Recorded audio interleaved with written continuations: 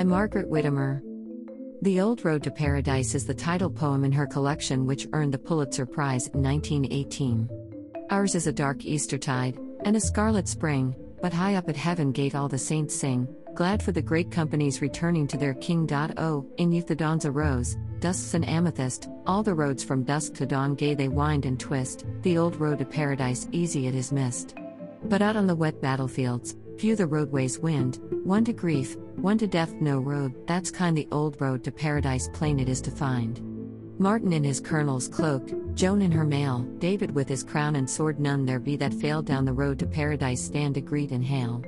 Where the dark's a terror thing, morna hope doubt tossed out, where the lads lie thinking long out in rain and frost, there they find their God again, long ago they lost, where the night comes cruelly, where the hurt men moan, where the crushed forgotten ones whisper prayers alone. Christ along the battlefields comes to lead his own souls that would have withered soon in the hot world's glare, blown and gone like shriveled things, dusty on the air, rank on rank they follow him, young and strong and fair. Ours is a sad Eastertide, and a woeful day, but high up at heaven gate the saints are all gay, for the old road to paradise, that's a crowded way.